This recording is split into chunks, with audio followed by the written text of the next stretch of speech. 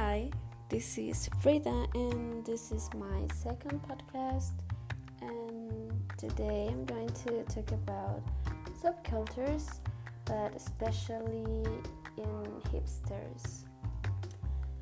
Well, hipster is a subculture that emphasizes style, authenticity, and uniqueness. And sometimes members of the subculture of hipsters typically do not self-identify as hipsters.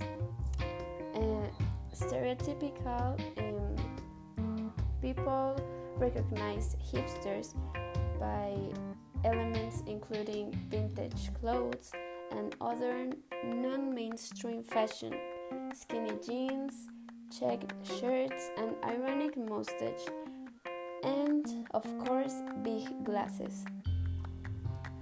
This subculture is broadly associated with indie and alternative music.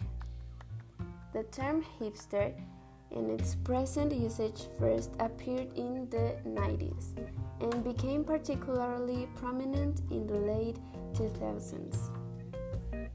Hipster racism is engaging in behaviors typically regarded as racist and defending them as being performed ironically.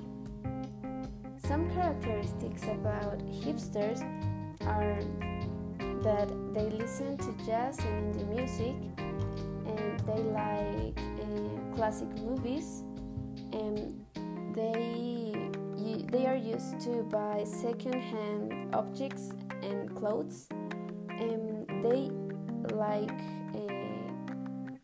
art galleries and museums, and they always have the latest news in technology, and they fight for environment and they take care of it, and of course they wear glasses with large plastic frames. And I think that hipsters don't have anything related with